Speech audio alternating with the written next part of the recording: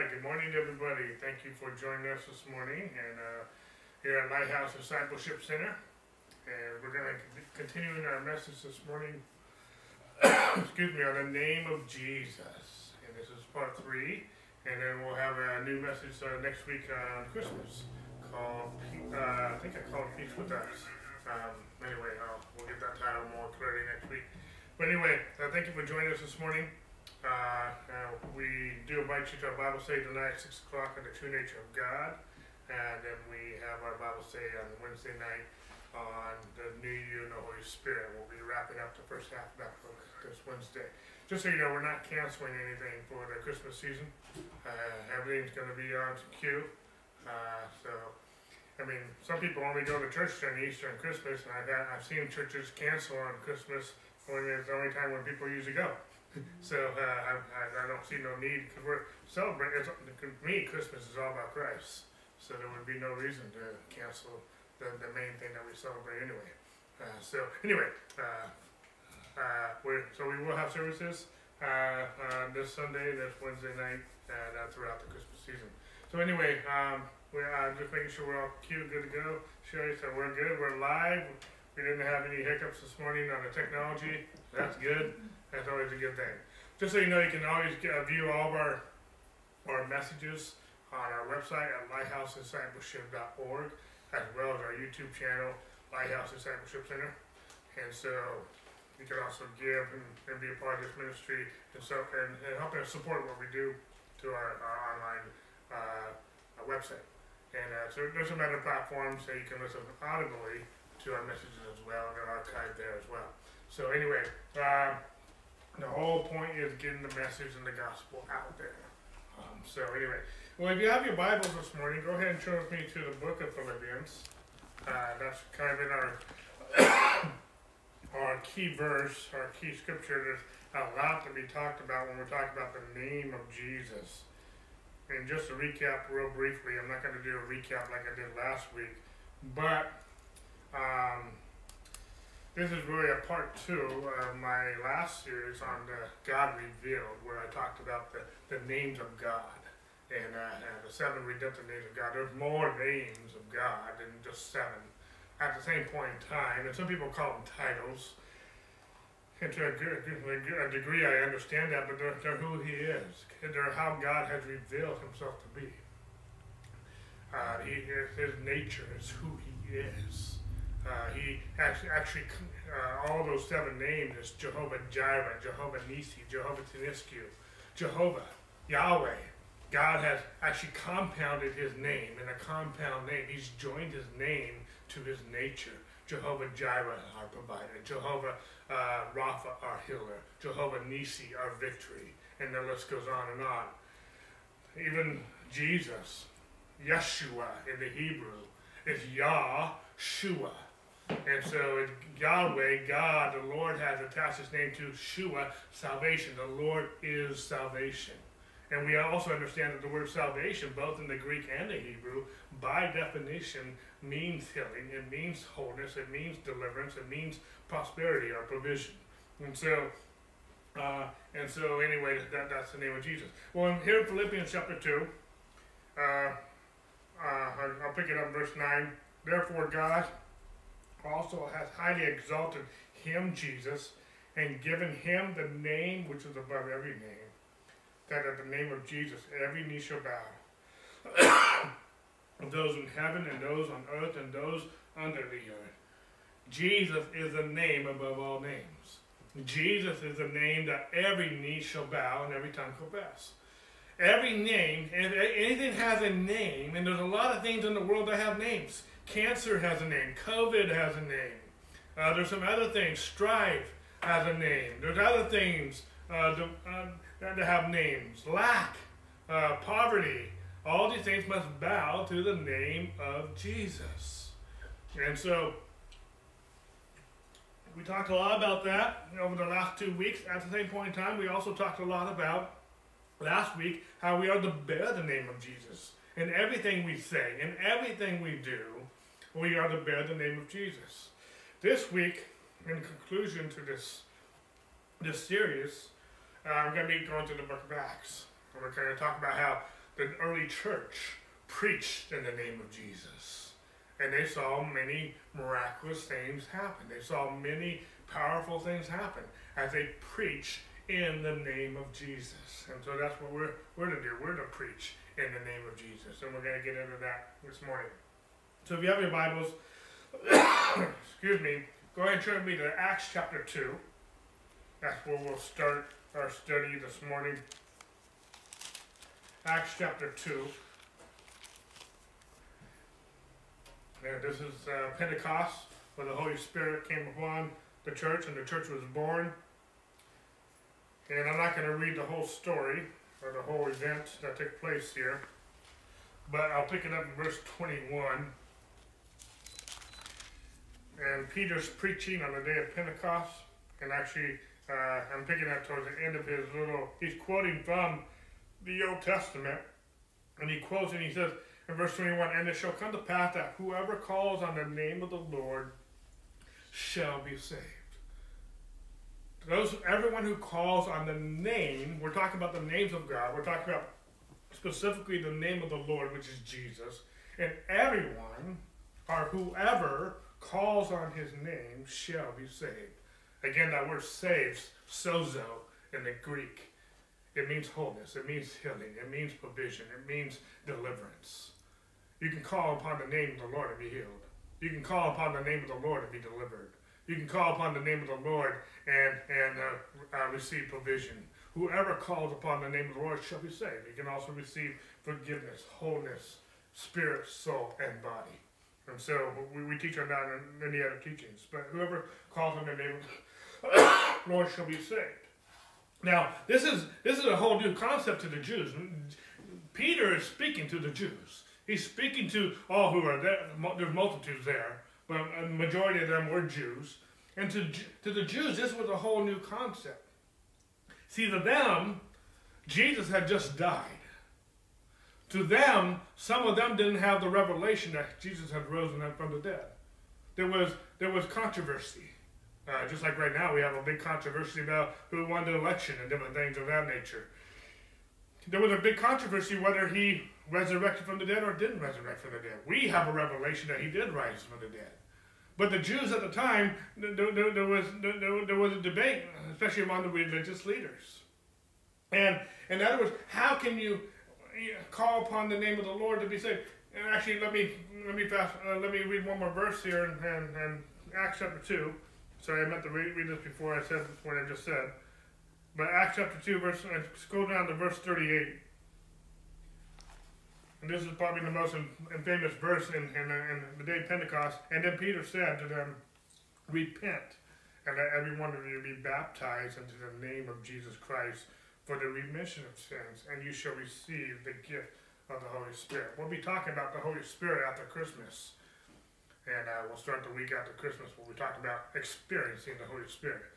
But right now we're still talking about in the name of Jesus. And there's many aspects of this declaration that Peter said, repent, be baptized, repent and every one of you be baptized in the name of Jesus for remission of sins. That word repent, metanoia, means to change your mind. That's what the word means by definition. And we can talk about that later. And let every one of you be baptized into the name of Jesus. The word baptized, baptismo, means to be immersed. We are immersed into the name of Jesus. When Sherry and I got married, Sherry changed her name from England to Everett. She's no longer Sherry Everett. She's no longer Sherry England. She's Sherry Everett. I need to correct that. Otherwise, my wife will correct me later. But anyway, she changed her name. We became one flesh. The scripture talks about that. It talks about how in Ephesians chapter 5, we become one flesh with Christ. We're one flesh. And Paul brings us out in Ephesians chapter 5, when it seems like he's talking about marriage, a husband and a wife. He says, well, I'm not talking about marriage, I'm paraphrasing. He's talking about Christ and the church. We're married to Christ. We're one flesh. We're baptized into her name. Sherry can use my name. Civilly, we had to go through the proper channels of Social Security to get that officially changed. And we forgot to do that when we moved to Wisconsin after we got married. Now, we did everything right with the marriage certificate, but we forgot the Social Security because Sherry wasn't working at the time. So it didn't seem, it didn't cross our mind. And then when she needed to get a job, it didn't work because they didn't recognize her as Sherry England, because that's not who she was. We are no longer Paul says it this way in Ephesians, 2 Corinthians chapter 4, 2 Corinthians chapter 5, excuse me, we know no man after the flesh. Why? Because we're in Christ. He who knew no sin became sin that we might become the righteous God in Christ Jesus. That is said in the same context, in the same chapter. He also says, behold,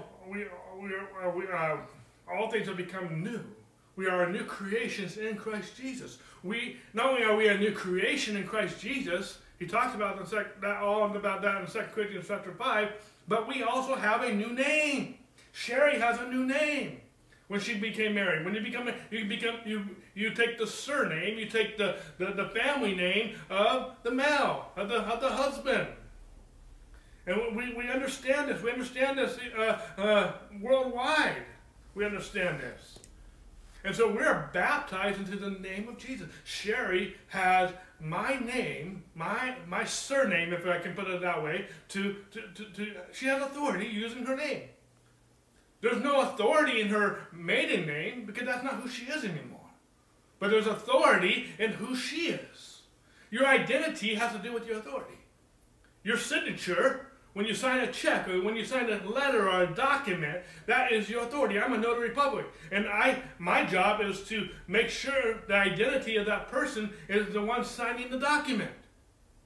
That signature has a lot to do with it. I've been told by a police detective, if you do forgery, go to the bank and forge someone's signature to cash a check, he said, it's the same capacity as if you were robbing the bank by gunpoint. Except in this case, you're robbing the bank without the gun. You're doing it through forgery. That's why it's called a felony. That's why it's embezzlement and other classifications depending on the nature of the transaction. But there's authority in that signature. Banks have signature cards to know. I mean, I spent a lot of time on this because we are baptized into the name of Jesus. But to the Jews, Jesus was dead. But we know, and the apostles knew, Jesus is not dead. He's alive. If he wasn't alive, there would be no authority in his name. But he is alive. He is alive. You know, when someone's dead, their signature doesn't have any more authority. And so their name doesn't have any more authority in that capacity. Let's let's go backwards just a minute. Let's go. We're going to go back to Acts, but go with me to Luke 24. It's the same context. Just before Pentecost. Jesus hasn't ascended yet, but he's getting ready to ascend. Luke 24 goes right with Acts chapter 1. Luke 24, and we're going to pick it up in verse 45. We looked at this during the first week, but I want to come back to this just real briefly. Jesus has already risen from the dead. He's already gone to the cross. He already rose from the dead. He's meeting with his disciples, apostles. He's getting ready to be ascended in Acts chapter 1. Remember, the writer of Acts and the writer of Luke is the same author. Acts is actually Luke's sequel to the book of Luke. So Luke 24 goes right into Acts chapter 1. Okay? And he, Jesus, opened their understanding, verse 45, and that they might comprehend the scriptures. God, Jesus, wants us to understand the scriptures. Jesus said earlier in John chapter 8, I think it's John 8 or John 4, that the scriptures testify of Jesus. God wants us to understand the scriptures. And in verse 46, then he, Jesus, said to them, thus it is written, and thus it was necessary for the Christ to suffer and to rise from the dead the third day. And that repentance and remission of sins should be preached. That's what Peter was preaching. Let me repeat verse 4. And that repentance and remission of sins should be preached in his name to all nations, beginning at Jerusalem. And you are witnesses of these things. Behold, I send the promise of my Father upon you, but tarry in the city of Jerusalem until you are endued with power from on high. We're going to be talking about this power from on high after Christmas. In my series entitled Experiencing the Holy Spirit. Verse 48 talks about we are witnesses, and we're going to talk a little bit about that more too when we get to talk about the Holy Spirit, but that term witness is going to come up through our message this morning. We're going to find several scriptures in the book of Acts when we're talking about the name of Jesus that this word witness comes up repeatedly. So I'm just bringing mention to that. But I really want to focus on verse 47 just for a second. And that the repentance and remission of sins should be preached in his name. Jesus is telling his apostles just before the Holy Spirit comes, just before the church is born, just before he is ascended on high, that they are to go and preach in his name. They're supposed to preach the kingdom. Other scriptures to preach the kingdom of God is here. Mark 16 talks about how they're to lay hands on the sick and they shall recover, and do all these things in his name. Actually, let's go to real quick, since we're on this topic, before we go back to Acts, let's go to Mark 16 real quick.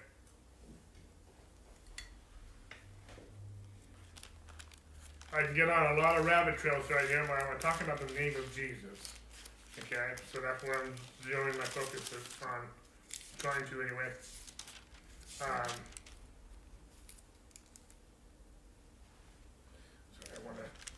I'm getting off my notes here, so I want to make sure I get the right scripture that I want to use. Okay, yes. Let's start with verse 15. And he, Jesus, said to them, go into all the world and preach the gospel to every creature. And he who believes and is baptized will be saved, but he who does not believe will be condemned. And these signs will follow those who believe.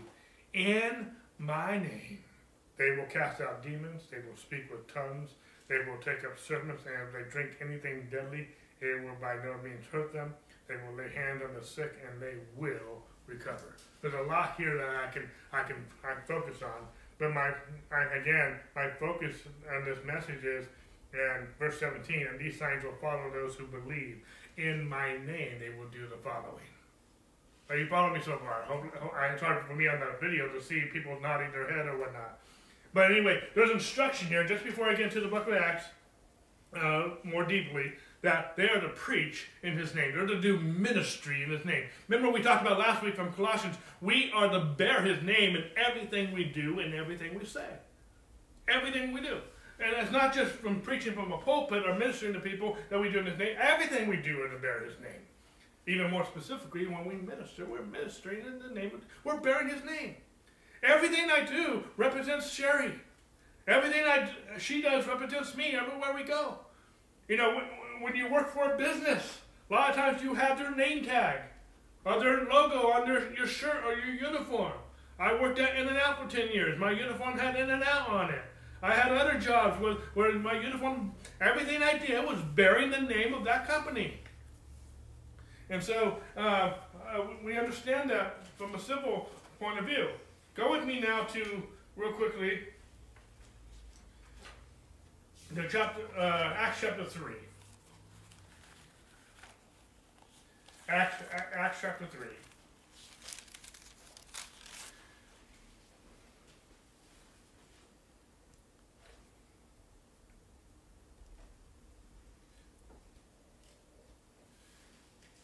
This is after Pentecost. This is after everything that's happened. The Holy Spirit's been poured out. And now Peter and John, verse 1, went up together to the temple at the hour of prayer, the 9th hour, and a certain man lame from his mother's womb was carried, whom they laid daily at the gate of the temple, which is called Beautiful, to ask alms from those who entered the temple. Who, seeing Peter and John about to go to the temple, asked for alms. And fixing his eyes on him with John and Peter, and said, look at us. And so he gave them his attention, expecting to receive something from them. Then Peter said, silver and gold I do not have, but what I do have I give you. in the name of Jesus Christ of Nazareth, rise up and walk. And he took him by the right hand and lifted him up, and immediately his feet and ankle bones received strength. So he, leaping up, stood and walked and entered the temple with them, walking, leaping, and praising God. And all the people saw him walking and praising God. This is awesome. This is awesome. You know, this man had expectancy to receive something, more specifically alms. But Peter and John said, silver and gold we have not, but what I do have, I give you. In the name of Jesus, rise up and walk. But Peter and John didn't just say those words. Peter also reached out his hand and took him by the hand. The Bible says, and this is a whole other message, but faith without works is dead. Someone was convinced. Someone was convinced in the power of his name, and that was Peter. Peter didn't just say the name. Peter didn't just say, so many Christians, and I'm not trying to put anyone down, but use it almost just as a cliche. Use it almost like, in a sense, superstition. That might not be their purpose or their meaning or where they're coming from. But we need to have faith in the name of Jesus. We're not having faith in what we're doing. We're having faith in him, his name. Yes, that faith has an action. Faith always has a corresponding action. Otherwise, it's dead. It's just words. There will always be a corresponding action to it. But we're still not putting our faith in what we're doing. We're putting our faith in who he is and what he's promised and what he's done. There's a difference. The Bible says in Philemon chapter 1, verse 6, that the communication of your faith becomes effectual as you acknowledge every good thing that's in you in Christ Jesus. How many of us want our faith to be effectual? We have to acknowledge every good thing that's in us in Christ Jesus. Your faith is not going to be effectual if you're acknowledging the problem. So, some people, I'm not saying that the problem doesn't exist, but I'm not here to magnify the problem. I'm here to magnify Jesus. I'm putting faith in Jesus. And the communication of your faith becomes effectual as you acknowledge every good thing that's in you in Christ Jesus. And what do we have in us that's in Christ Jesus? First of all, we have Jesus. We have the Holy Spirit. We have his name. We bear his name.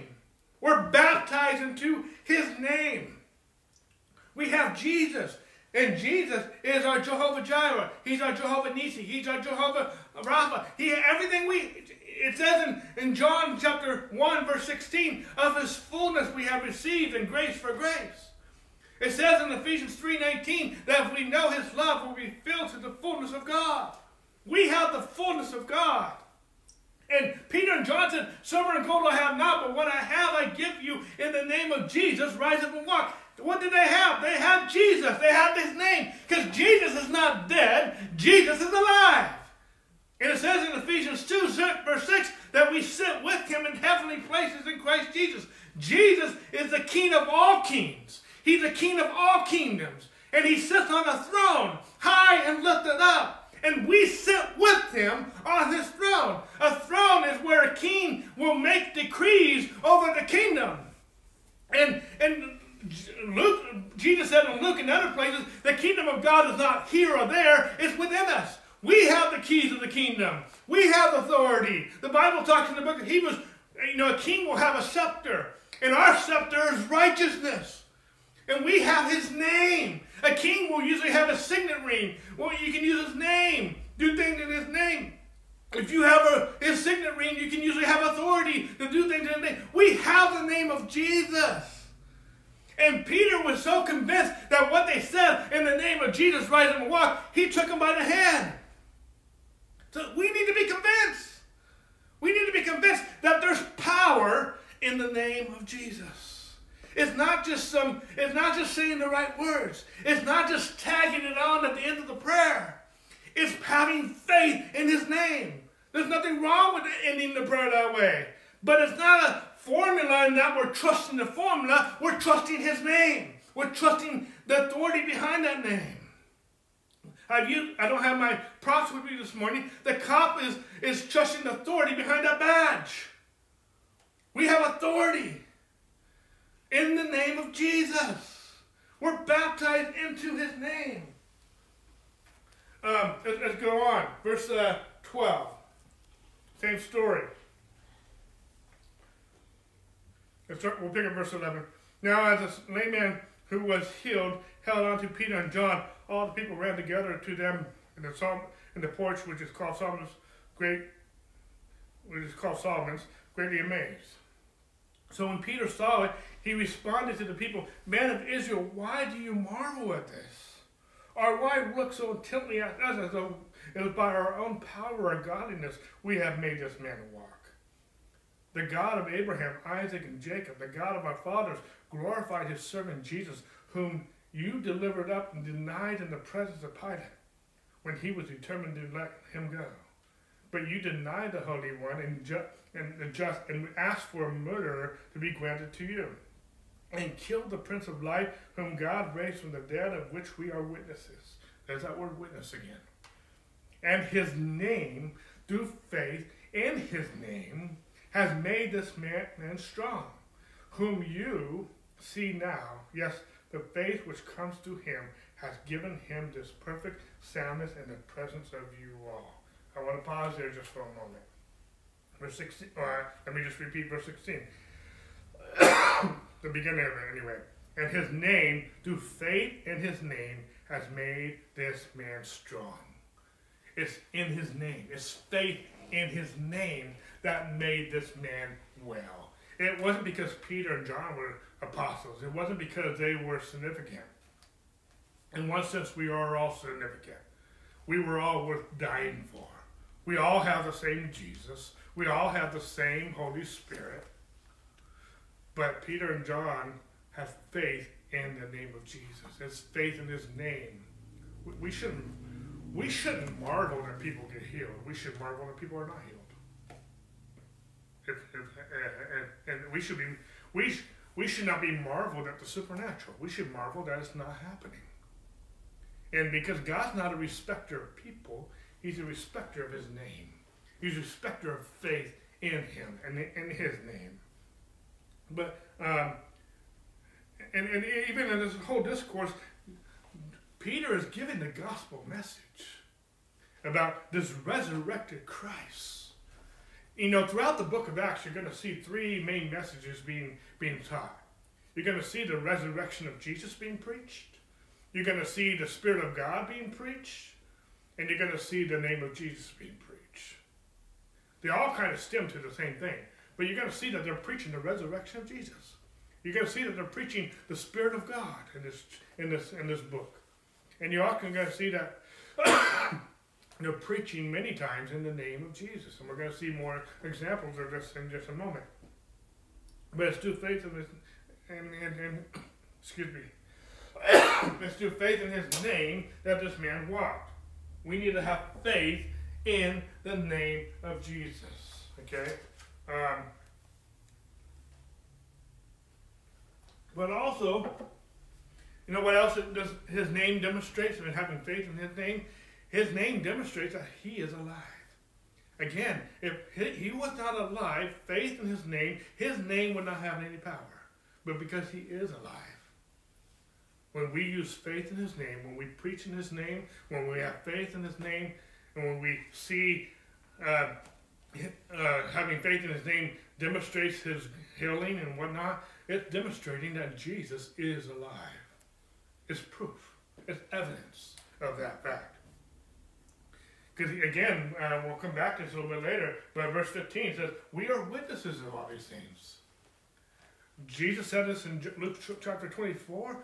He repeats it in Acts chapter 1, verse 8. We will be witnesses when the Holy Spirit comes upon you.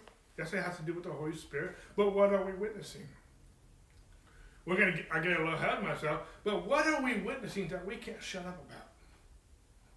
There should be something that we are so convinced of, that we are such a witness of, that no matter even if they want to kill us, we can't be silent about it. That makes sense? There should be something. And I am We should be witnesses of the resurrection of Jesus. We didn't physically see it, but we see it by faith. By the word of God. We are so convinced that Jesus is alive. We are so convinced that we are filled with the Spirit of God. We are so convinced that we are baptized into his name, that he has given us his name. He has given us authority, and we are so convinced in having faith in his name that when I lay hands on the sick, they will recover. We need to be so convinced that we're going to get into it, that they were actually being told to not preach in his name. And actually, I'm getting a little ahead of myself. So let's go to chapter 4. Acts 4. We'll pick it up in verse 7. This is really the same scene. Because this man had been healed, it stirred some things up in the religious leaders. They didn't like it. Why didn't they like it? They didn't like it that Jesus was alive.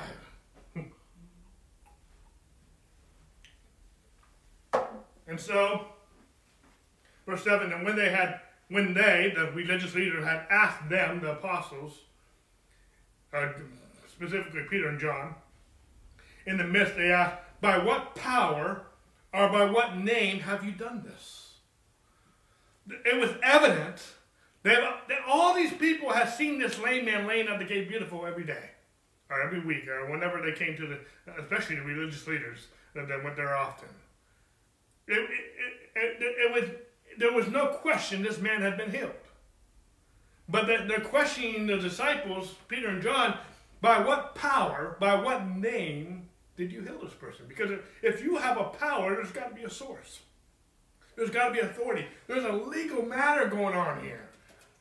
By what power were you able to do these things? And verse 8 says, and then Peter, filled with the Holy Spirit, said to the rulers of the people and elders of Israel, if we this day are judged for a good deed done to a helpless man, by what means he has been made well, let it be known to you and to all people of Israel that by the name of Jesus Christ of Nazareth, whom you crucified, whom God raised from the dead, by him this man stands before you whole. He's preaching on the resurrection of Jesus, but more specifically, according to our study, by the name of Jesus, this man is healed.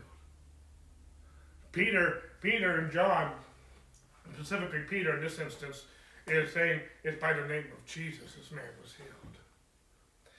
What was the question? The question was, by what power, by what name did you do these things? And Peter's answer to that question, by the name of Jesus, I did these things. That was the question, okay? That was what we're reading question here. See, everything has to be done by authority. Something gives us authority to use that. I know we don't understand that, but there's a kingdom.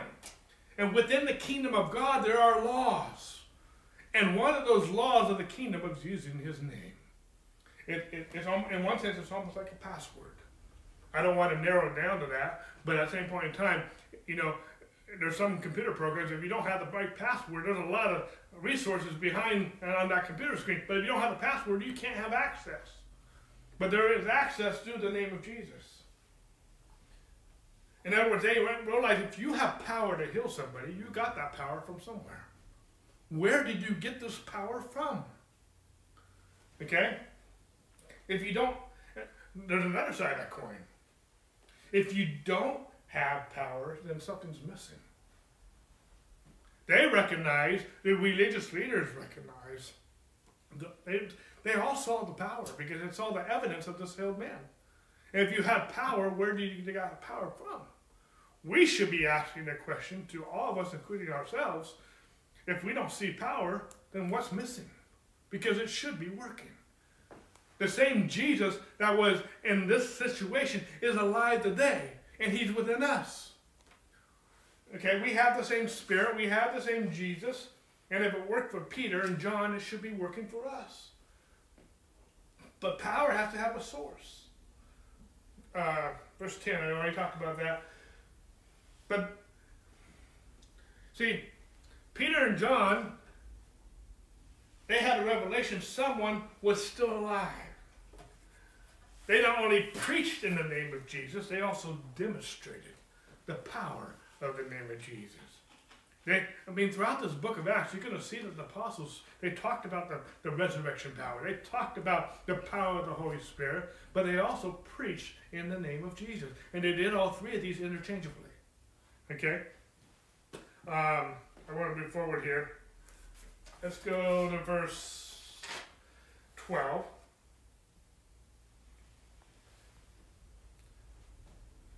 Nor is this, I know I'm skipping through. Nor is there salvation any other. Let me read it again. Nor is there salvation any other, for there is no other name under heaven given among men by which they must be saved. That's something he preached at Pentecost. And Peter is attributing what he just said to healing.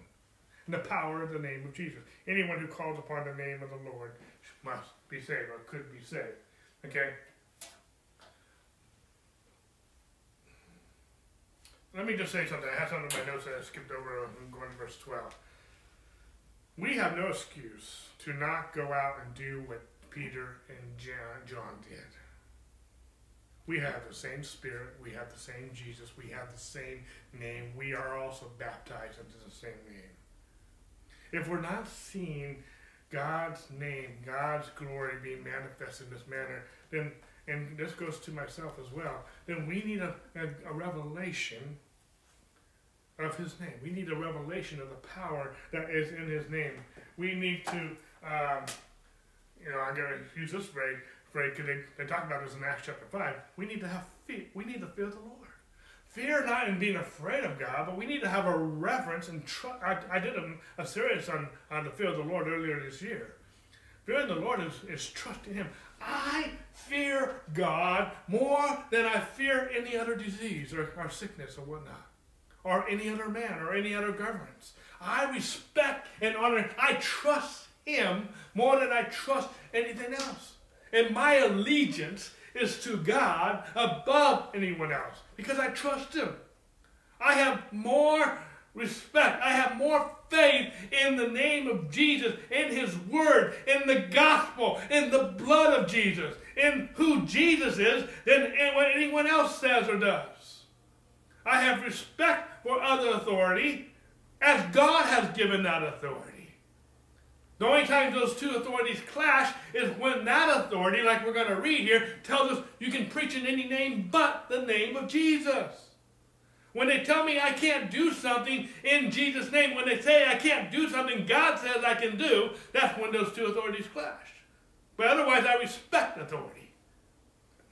Hopefully I'm making sense. Peter talks about this in the book of Peter, where we need to respect authority. We're going to find out in a few moments that they were asked not to preach in Jesus' name.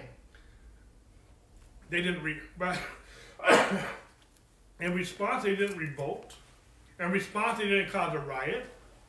In response, they prayed for more boldness. They said they didn't stop. They keep preaching the name of Jesus, but they didn't revolt. They just continued doing what God called them to do. Okay? But let's look at verse, I think I did verse 12. Let's go to verse 17 real quick. There's a lot of good stuff here, but I don't have time to read it all. But so it spreads. This is good. I'm just picking up. I hate picking up something mid-thought. But so, let me just read it. Verse 17. But so that it spreads no further among the people, let us severely threaten them, that from now on they speak to no man in this name. And so they called them and commanded them not to speak at all, nor teach in the name of Jesus. So anyway, they discussed among themselves, and then they told the apostles, you can teach in anything. Just don't teach and preach in the name of Jesus. And, the direction was very clear. It was very specific. But they were forbidden to teach in the name of Jesus. And he goes, so what's the issue here? The issue is the name of Jesus. Even in our society today, you can talk about God. You can talk about the love of God. You can talk about a lot of things. But once you mention the name of Jesus, people start getting uncomfortable.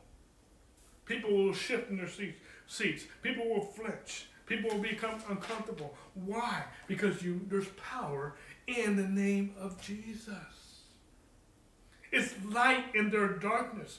In their depths of depths, whether they recognize it, whether they acknowledge it or not, they know. They don't want to know. They don't want to be reminded. They might not have a clear revelation yet on it, but there's something about the name of Jesus. There's something about his name. Many of them don't like it, don't like his name, but there's something about the name of Jesus. That's why we need to bear his name in everything we do and in everything we say. We can't lose this fervor. We can't back off towards our faith in preaching and teaching and demonstrating the name of Jesus. Let's go a little further. I want to go to Acts 5. Before I go there, let's go to Acts 8 real quick. Go to Acts 8, verse 5 to 7. This is Philip. Philip had just ministered to the Ethiopian eunuch, and now he's been translated to Samaria. And we'll pick up verse 5. And then Philip went down to the city of Samaria and preached Christ to them. And the multitudes with one accord heeded the things spoken by Philip, hearing and seeing the miracles which he did. For unclean spirits, crying with a loud voice, came out of many who were possessed, and many who were paralyzed and lame were healed. And there was great joy in that city. And now we're going to skip down to verse 12 real quick. But when they believed Philip as he preached the things concerning the kingdom of God and the name of Jesus Christ, both men and women were baptized. Philip preached Christ unto them. Philip preached the name of Jesus to them. And it saw results. They saw results. Okay? In other words, you can't separate Jesus from your preaching, from what you're believing. When you preach the name of Jesus, you will get results. Hopefully I'm making sense. I'm saying, I feel like I say a lot of different things, but I'm trying to bring them all back to, there's power in the name of Jesus. But we need to know what's behind that name. We need to know why we're preaching that name. Okay? I just want to piggyback real quick. He preached Christ in them. We don't preach anything else in this church. Anything I preach, anything else I teach, I'm always going to steer back to Christ. It's always going to focus on Christ. Because if Christ is not the foundation, whatever we build on this house is going to crumble. The foundation has to be good. We can disagree on a lot of different things, but the foundation has to be solid. The foundation for this building that we're in right now, the foundation for any corporation or any marriage or any family has to be solid. And once that foundation is attacked, then the whole thing can crumble. I can teach on any subject, and we do teach on other subjects, but it's all going to be built on the foundation of Christ. And part of that foundation of Christ is also his identity, his name, who he is. Okay? You can't separate the name of Jesus, the identity of Jesus, from Jesus. You just can't separate the two. Now go with me back to Acts chapter 5. This is actually a continuation to what we were just reading a minute ago. I have a purpose for going these out of order, just because I want to spend a little more time here. But Acts chapter 5, we're going to skip all the way down to verse 28.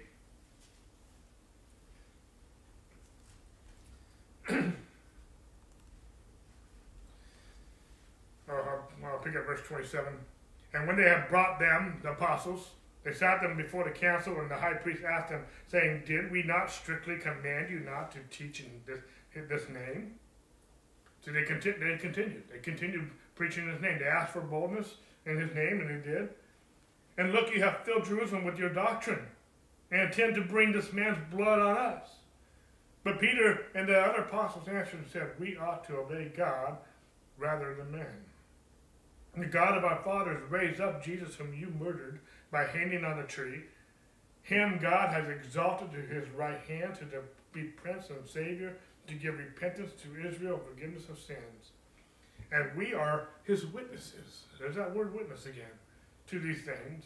So also is the Holy Spirit, whom God has given to those who obey him.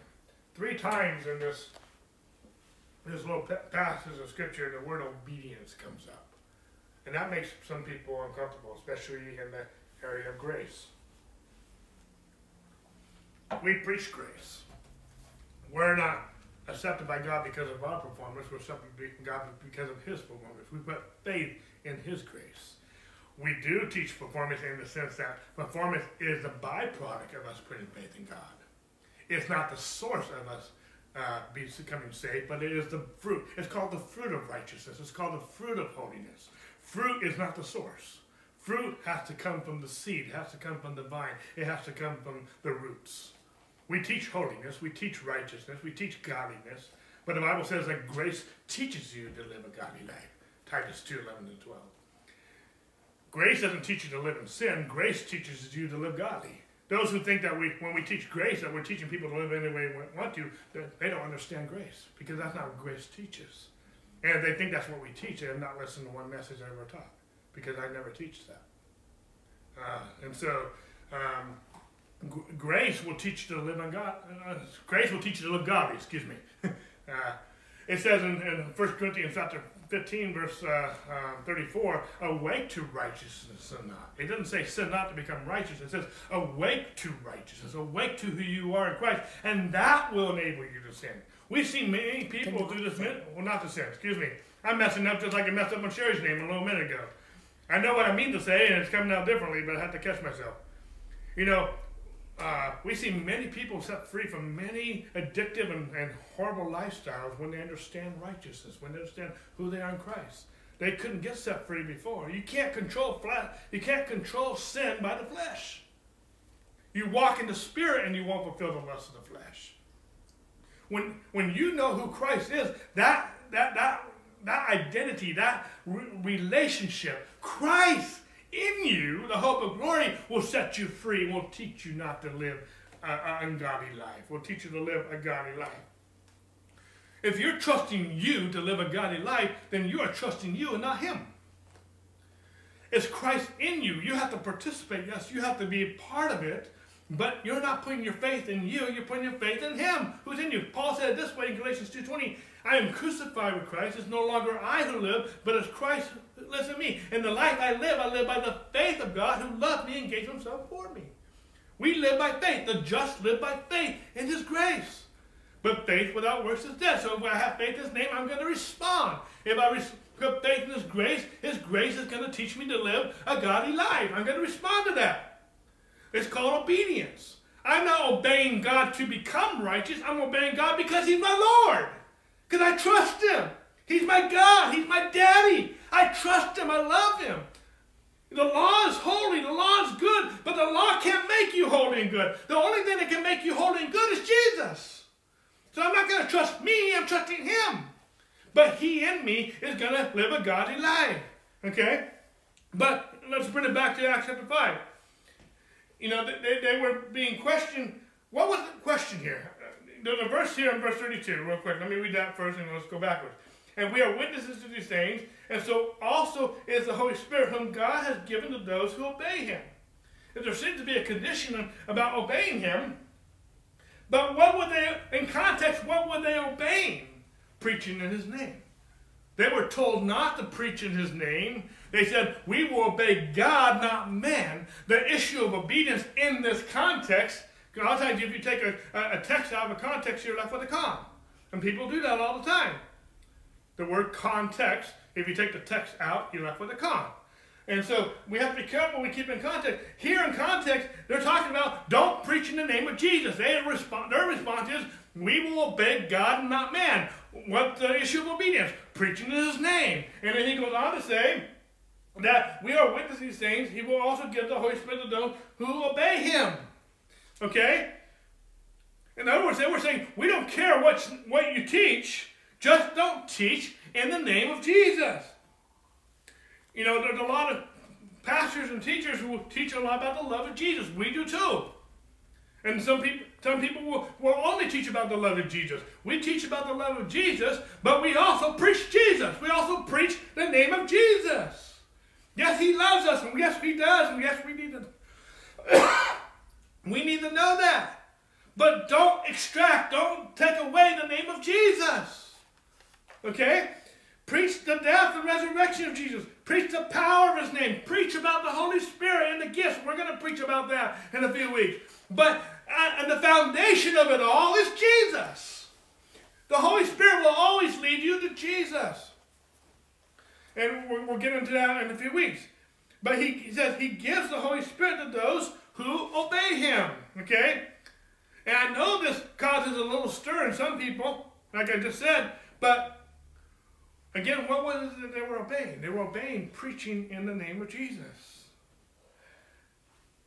If we take out the name of Jesus in our preaching, in our teaching, mainly by this, we don't teach on it. We are no longer obeying him in this manner, and we are also, in many ways, taking out the power that is behind what we're preaching. Okay? We're taking the power of the Spirit out of our preaching.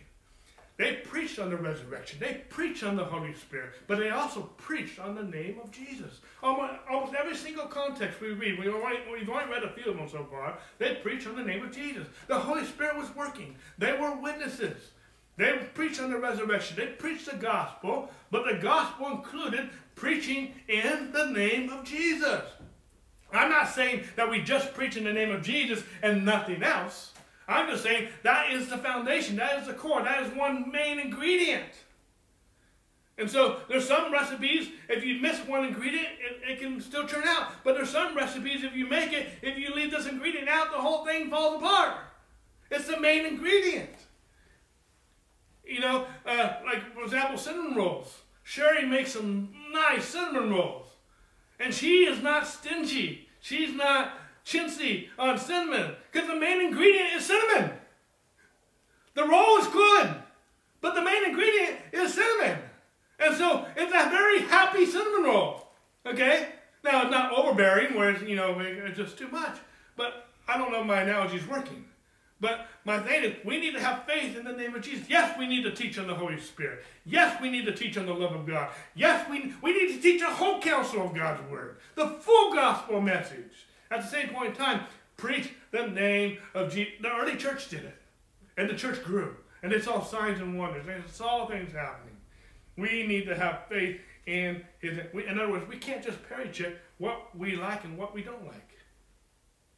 We need to preach the whole counsel of God. Let's scroll down to verse 40 real quick for me. I need to speed up a little bit. I spent a little too long on some of these areas. And they agreed with him. And when they had called the apostles and beaten them, they commanded that they should not speak in the name of Jesus and let them go. So they departed from the presence of the council, rejoicing that they were counted worthy to suffer shame for his name. And daily in the temple, and in every house, they did not cease teaching and preaching as Jesus as the Christ. They preached Jesus. They preached him as the Christ. They were told you can preach anything but the name of Jesus. And throughout the study before and the study this one, we've been preaching about God's name. Jehovah Jireh, Jehovah Nisi, Jehovah Rapha, his name.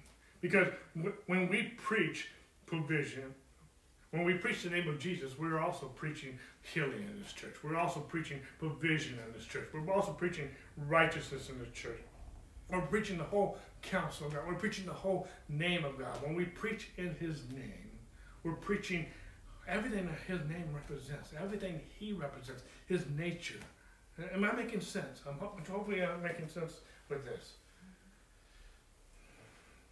A lot of this, we just, I guess one of the things I'm just trying to convey is that we can't lose our fervor for the name of Jesus. And sometimes what is lacking, and we come across a lot of people, and sometimes even ourselves, frustrated why it seems like their prayers are not working. It should work. And it should work every single time. But the problem is never God. The problem is never his word. The problem is never his spirit. The problem many times is our faith, our unbelief. And so that's something we're going to, after I'm talking about the Holy Spirit a little bit later next year, I'm going to be talking about faith. I'm going to be spending a little more time on this faith. But these apostles who continued to preach God's word, even though they were told not to preach in the name of Jesus, they kept saying they were witnesses. Yes, they were witnesses of the resurrection, but they were also witnesses of all the things that God had been doing. I mean, the 3.5 years that they walked with Jesus, they saw the dead rise. They saw people being healed. They saw all these things happening in the name of Jesus. They saw this. They witnessed it. They witnessed the resurrection of Jesus. They witnessed all these things. What have we witnessed? What have we witnessed in our life and in our ministries that we are so compelled that we can't shut up about? Sherry and I in this ministry, in this church, and even other ministries, we've seen blind eyes open. We've seen people get healed. Through Andrew Womack's ministry, there's a lot of testimonies of people being raised from the dead. We're not magnifying Andrew. We're magnifying what Andrew preaches and teaches, which is Jesus.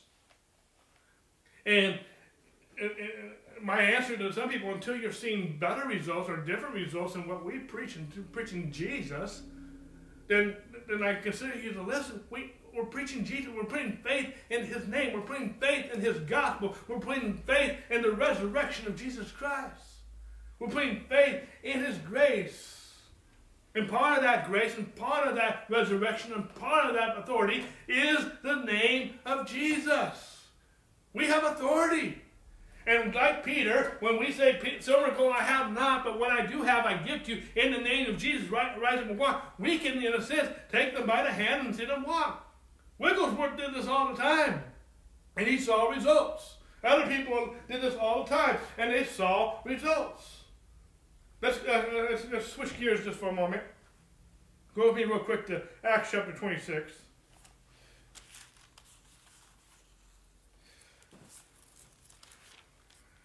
We'll look at verse 9.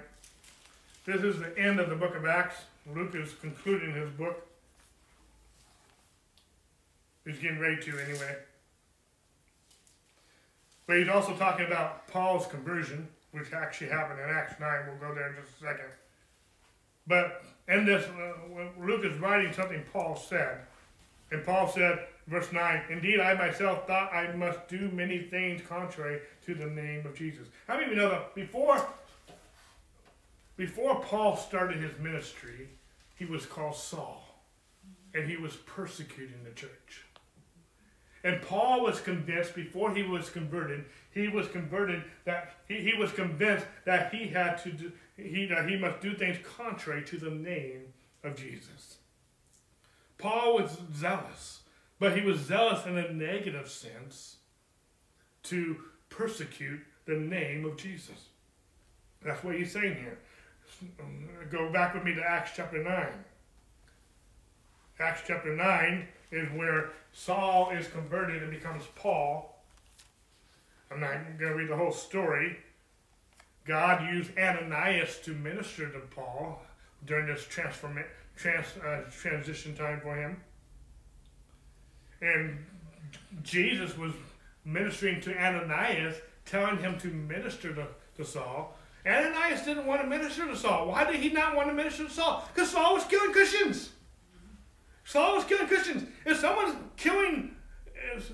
killing people of a particular group, and you're part of that group that they're killing, do you want it to have anything to do with them? No, not in the natural, but Jesus is telling him, God's telling him to minister to Saul, who's becoming Paul. And we're going to pick it up in verse 14, or we'll pick it in verse 13. And Ananias answered, Lord, I have heard from many about this man, how much harm he has done to your saints in Jerusalem. And here he has authority from the chief priest to bind all who call on your name. But the Lord said to him, Go, for he is a chosen vessel of mine to bear my name before Gentiles, kings, and the children of Israel. For I will show him how many things he must suffer for my name's sake.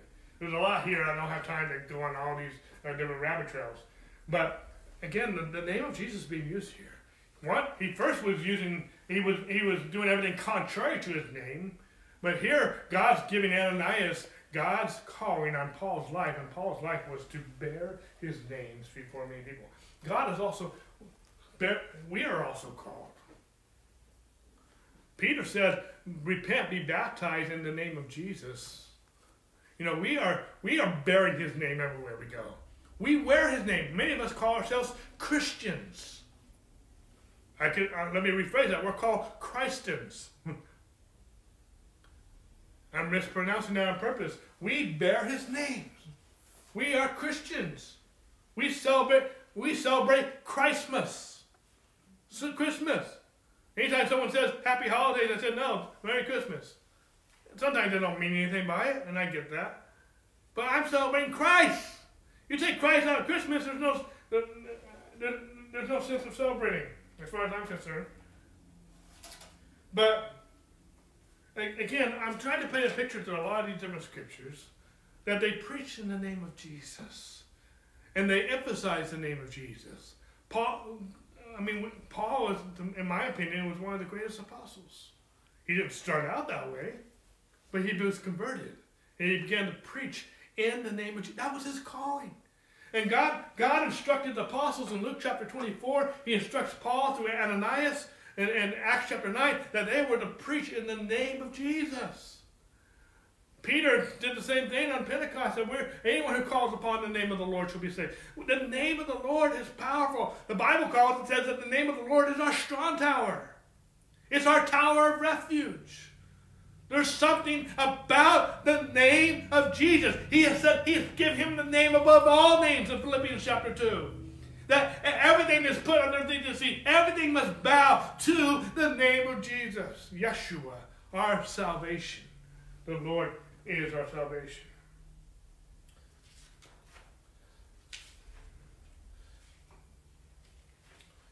But we also can see, I don't have the time to turn to all of these scriptures because I'm running out of time for this morning. But throughout the New Testament, throughout the book of Acts, you will also see that many people died for the name of Jesus. You'll see this in Acts 15, 25, 26, how many would lay down their lives for the name of Jesus.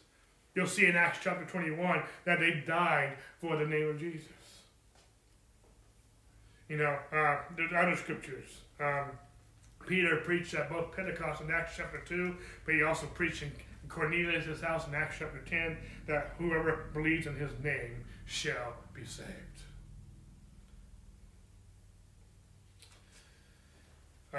He also talks about in Acts chapter 3 how the name of Jesus heals us.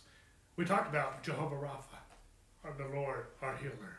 The name of Jesus heals us. He talks about in Mark 16, which I read it earlier, how the name of Jesus gives us victory over everything. Through the name of Jesus, we can heal the sick, we can raise the dead, we can cast out demons. That also speaks to Jehovah Nissi, the Lord our victory, the Lord our banner. Okay? I want to conclude, though. Let's go to Acts chapter 16.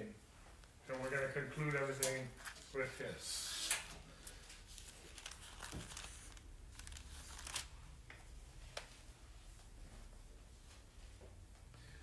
And we'll pick it up in verse 16.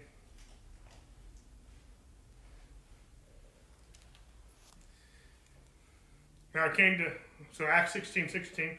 Now it happened as we went to prayer that a certain slave girl possessed with a spirit of divination met us, who brought her masters much profit by fortune telling. This girl followed Paul and us and cried out, saying, "These men are servants of the Most High God, who proclaim us the way of salvation." And this she did for many days. But Paul, greatly annoyed, the King James says grieved, turned and said to the spirit, "I command you in the name of Jesus Christ to come out of her." And he came out of her that very hour. You know, this whole story, this gal who was obviously demon-possessed according to the scriptures. Everything she was saying was right. These are servants of the Most High God who will show you the way of salvation. But there was something that finally grieved and annoyed Paul. There was something in his spirit. He called it discerning his spirits, whatnot. There was something that bothered him, annoyed him. So much that he was grieved. And when you read this story, and there's some other stories that we can go into, God didn't just intervene on his own.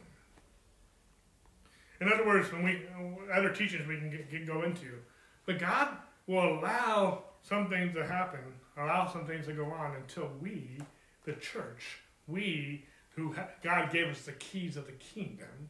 God said whatever you agree, whatever you bind will be bound, whatever you loose will be loose. God gave us authority. And some things will continue to go on until we use our authority and stop it and deal with it. There's something that God will allow to continue to go on, sickness, different demonic and other situations until we use our authority. I don't have time to teach all this right now. We have a teaching that we've done before, the believer's authority. It's a very powerful thing. But God gave us authority. He said it this way in 1 Corinthians chapter 1, verse 20, that all the promises of God are yes in him, amen in him, to the glory of God by us. We always leave out that by us. Some translations say through us. All the promises of God are yes in him, Christ. All the promises of God are yes, amen, in him. To the glory of God by us. God gave us authority. God told us. Jesus commissioned the 12. He commissioned the 70. And he's commissioned the church to go and heal the sick, raise the dead, drive out demons in his name. God's not going to do what he told us to go do.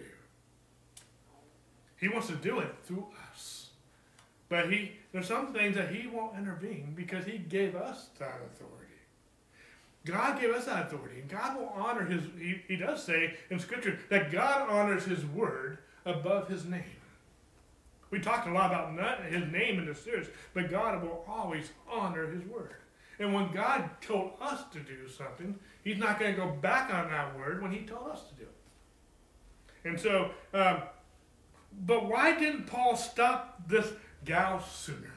I don't know all the reasons why he didn't do it. But perhaps, this is just my speculation. Take it or leave it. Perhaps we have to get to a place where we are grieved. And then the King James uses the word grieve instead of annoyed. Sometimes we have to get to a place where we are just grieved in our spirit, like Paul was.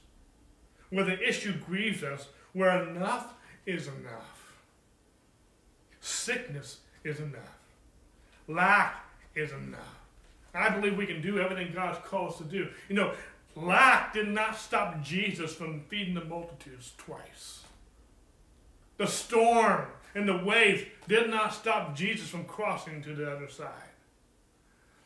There's so many situations in the life of Jesus, natural things did not stop him from doing what God called him to do. There was no demon that stopped him. There was no name that stopped him. There was no sickness too hard for him. Nothing was impossible. Nothing is impossible with those who believe. There was a situation where a boy was throwing himself in the fire, and the father came to the disciples for prayer. They couldn't heal him, so they came to Jesus and said, why can't we heal him? And even the father said, I believe, but help my unbelief. And Jesus made a statement, this only comes out by prayer and fasting. So many people would think that by fasting, we're going to move God. No, fasting will move you. Fasting gets you so focused on God, because where does faith come from? Hearing the Word of God. And when we get focused on God, when we get focused, faith is born. And we trust God. But unbelief is belief that's unbelief is believing in something wrong. Sometimes we believe the circumstance. We believe COVID. We believe this or that. And I'm not picking on anything or anything. But sometimes we believe, before COVID, it was cancer. And there's still cancer out there. And I usually use the word cancer a lot. But globally, we understand COVID. But, you know, there's so many avenues I can go on this. All I know, I believe Jesus. I believe his word. He said, every name shall bow to his name. Nothing is possible to those who believe. He's given us many scriptures that we can lay hands on the sick and they shall recover. By his stripes we were healed. There's other things. My God shall meet my needs according to his riches and glory in Christ Jesus. I can do the things God can call me to do. I can be who God's called me to be. I can go where God's called me to go. And sometimes I need a miracle. Sometimes I need resources. Jesus sometimes needed resources. But perhaps we have to sometimes get to a point where enough is enough and we command things to be or stop to be in the name of Jesus. We have his name. We bear his name. We have his nature. We're born of God. We're born of his purpose. We have the power of Jesus. But sometimes you have to get so grieved in your spirit that you know, and you know the power of his name, where you say, enough, in the name of Jesus, be gone. Or in the name of Jesus, I command healing and wholeness to come in this body. You know, Andrew teaches it this way, Andrew Womack, if as long as you can cope with something, you will. As long as you can put up with something, you will. That's one of the problems why I still have hearing illness. I've had conversations with God. God's called me selfish. You know, because I like not being able to hear. Some people don't understand that. But I like being able to sleep at night. You can vacuum in the bedroom and I won't wake up. I like that. There's some things I like about it. I think if it was blindness or some other things, I wouldn't be so okay with it. And I'm not saying I like it all the time. There's sometimes where I wish I could hear better. But there's so many attributes I do like that I've been pretty complacent. I've been very nonchalant about praying for my healing. And God said, you're selfish. Because there's so many people in my life who would be very blessed seeing God heal my ears. And it's time for me to get enough is enough and be done with this thing. I even had Andrew come pray. Andrew prayed with me one time. And I came to him and said, Andrew, I've been like this way for 40 years. He goes, that's 40 years too long. And sometimes we just need to get sick and tired of being sick and tired. We just need to say enough and use our authority, and in the name of Jesus, be healed, be gone. And I know some people don't understand that because it hasn't been taught. But we need to, you know, the Bible says, submit to God, resist the devil, and he'll flee. That word resist means to actively fight against. Sometimes we need to get angry about things with a righteous anger. Not an ungodly anger, not a selfish anger, but sometimes we need to get up and just, in a sense, yell. I'm not trusting my yelling or my demonstrativeness, if that's a word, I don't know. But it's just, it's just enough. Enough. You know, if an intruder came into this house, I'm not going to be nonchalant about it. Either I'm going to take action, or I'm going to call the police, or something's going to happen. I'm not going to let people just come and be hostile. And that makes sense? I'm going to take action. There's some things that we just have been patient too long with. We've been patient long enough. And it's time to say, enough is enough, and be gone, be healed. And we, you know, and on Andrew's website, he has a lot of videos, documentaries of healing journeys, of people being healed, or maybe it was a financial journey or a life journey of some sort. And most of these journeys, they just had to be enough. They were doing all the right things, praying all the right prayers, but they need to put faith in the name of Jesus. They need to put faith in the gospel of Christ. They need to put faith in Jesus and his message. And when they did, they stood on God's word. It wasn't so much the formula. The formula was trusting Jesus. And they had to stand. And in one sense, why all the repetition in one sense? They were convincing themselves. They are healed. And they saw results. Some of them, I mean, they can show you the tumor that just shrunk. They can show you different testimonies of how it took place. You know, it says in Romans 5:17 that we are the reign in life. Because of his grace, because of his righteousness, we are destined to reign. It says in Revelation chapter 5 that by the blood of Jesus, he has made us kings and priests to rule the earth. God has made us by the blood of Jesus kings and priests to rule on this earth. It says in Isaiah 52 verse 7 that by the gospel we can proclaim his peace, we can proclaim salvation, and we can declare our God reigns. In some situation, this sickness has been reigning too long. In some situations, this situation has been reigning too long. It's time for God to reign. It's time for God to be Lord. This sickness is not my Lord. Jesus is my Lord. This situation is not my Lord. Lack is not my Lord. Money is not my Lord. It's my servant. It's my tool. I'm stewards of his resources. But lack or abundance, money is not my God. The mammoth is not my God. Jesus is my God. I'm part of his economy, not the world's economy. It says in Ephesians chapter 3 that if we know his love, we'll be filled with his fullness, and he is able to do exceedingly abundantly more than we can ever ask or imagine, according to his power that is at work in us. What's working in us? His name. Because in chapter 1, Ephesians chapter 1, he talks about how he's put all things underneath his church. We have the name of Jesus. We have Jesus himself, his fullness, who is able to do exceedingly abundantly more than we can ever ask or imagine. It says in Ephesians 2 that we sit with him in heavenly places in Christ Jesus. And I already quoted from 1 Corinthians chapter 1 how all the promises of God are yes and amen to the glory of God by us. We have so many promises. We have so many scriptures that preach of this authority that we have in Jesus, how we have in God. And we talked about it last week from John 14, 15, and 16, that 6 times Jesus said, if you ask anything in my name, I will do it. You know, the word amen means so be it. God says, if you ask anything in my name, I will do it. Why? Because he gave us authority. He gave us power of attorney. We bear his name. And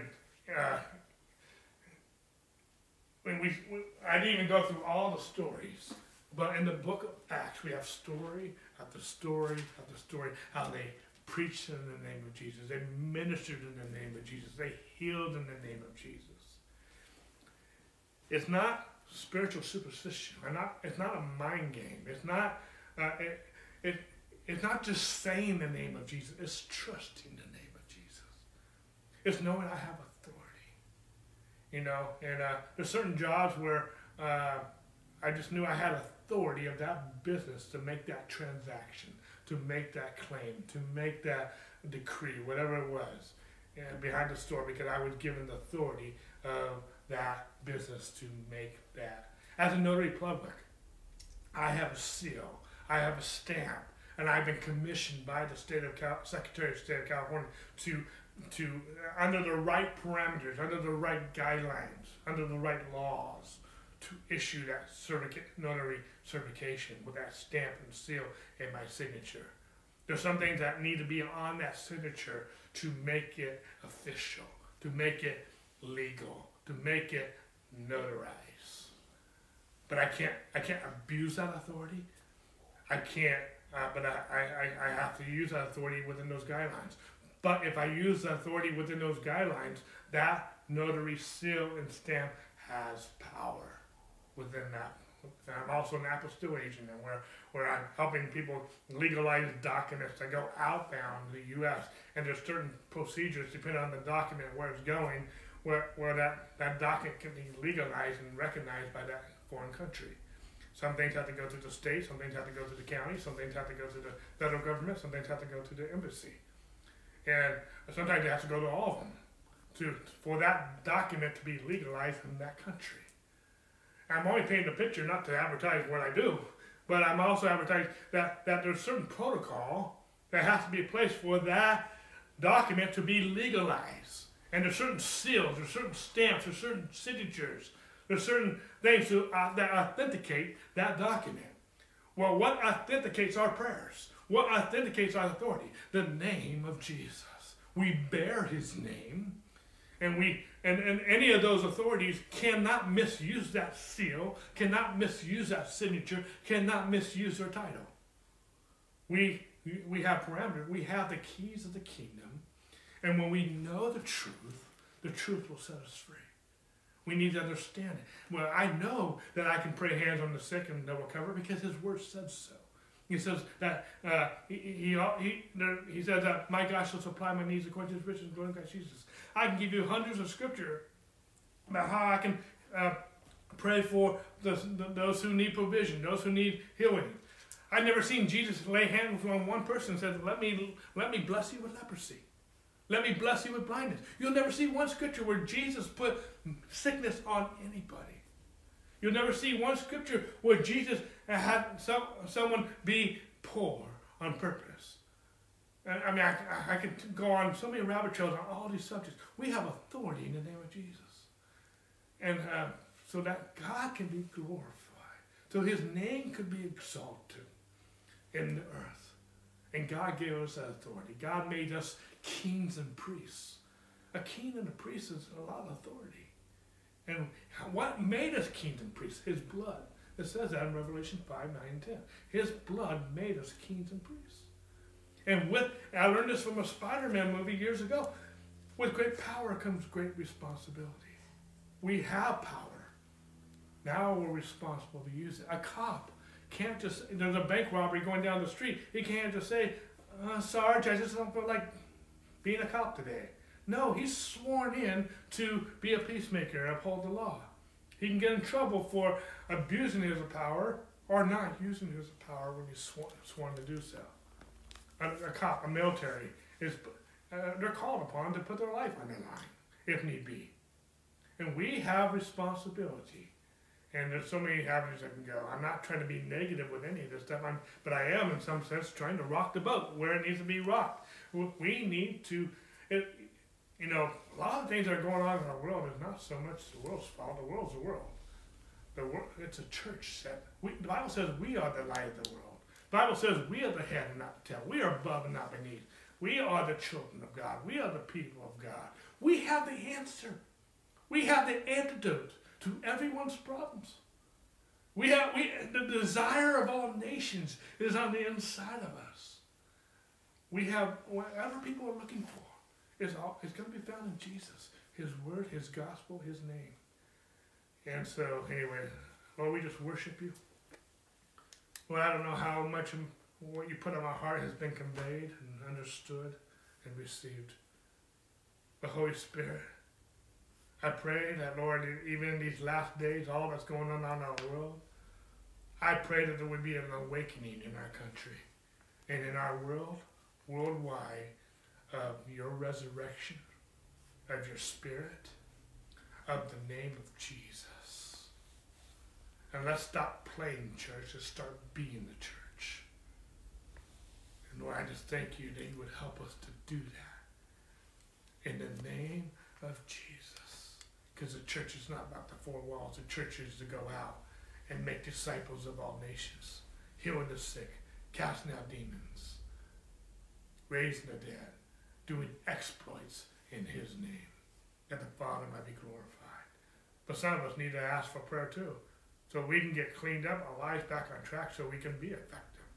And so we receive everything that you have for us so that we can do what you called us to do, we can be who you called us to be, and we can be an advertisement of your glory, of your goodness, to a world that needs Jesus. We worship you, we magnify you, we bless us as we go, we pray for our country.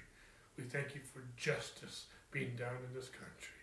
In the name of Jesus, amen, amen. God bless you guys. We'll see you tonight at 6, and we talk about the true nature of God.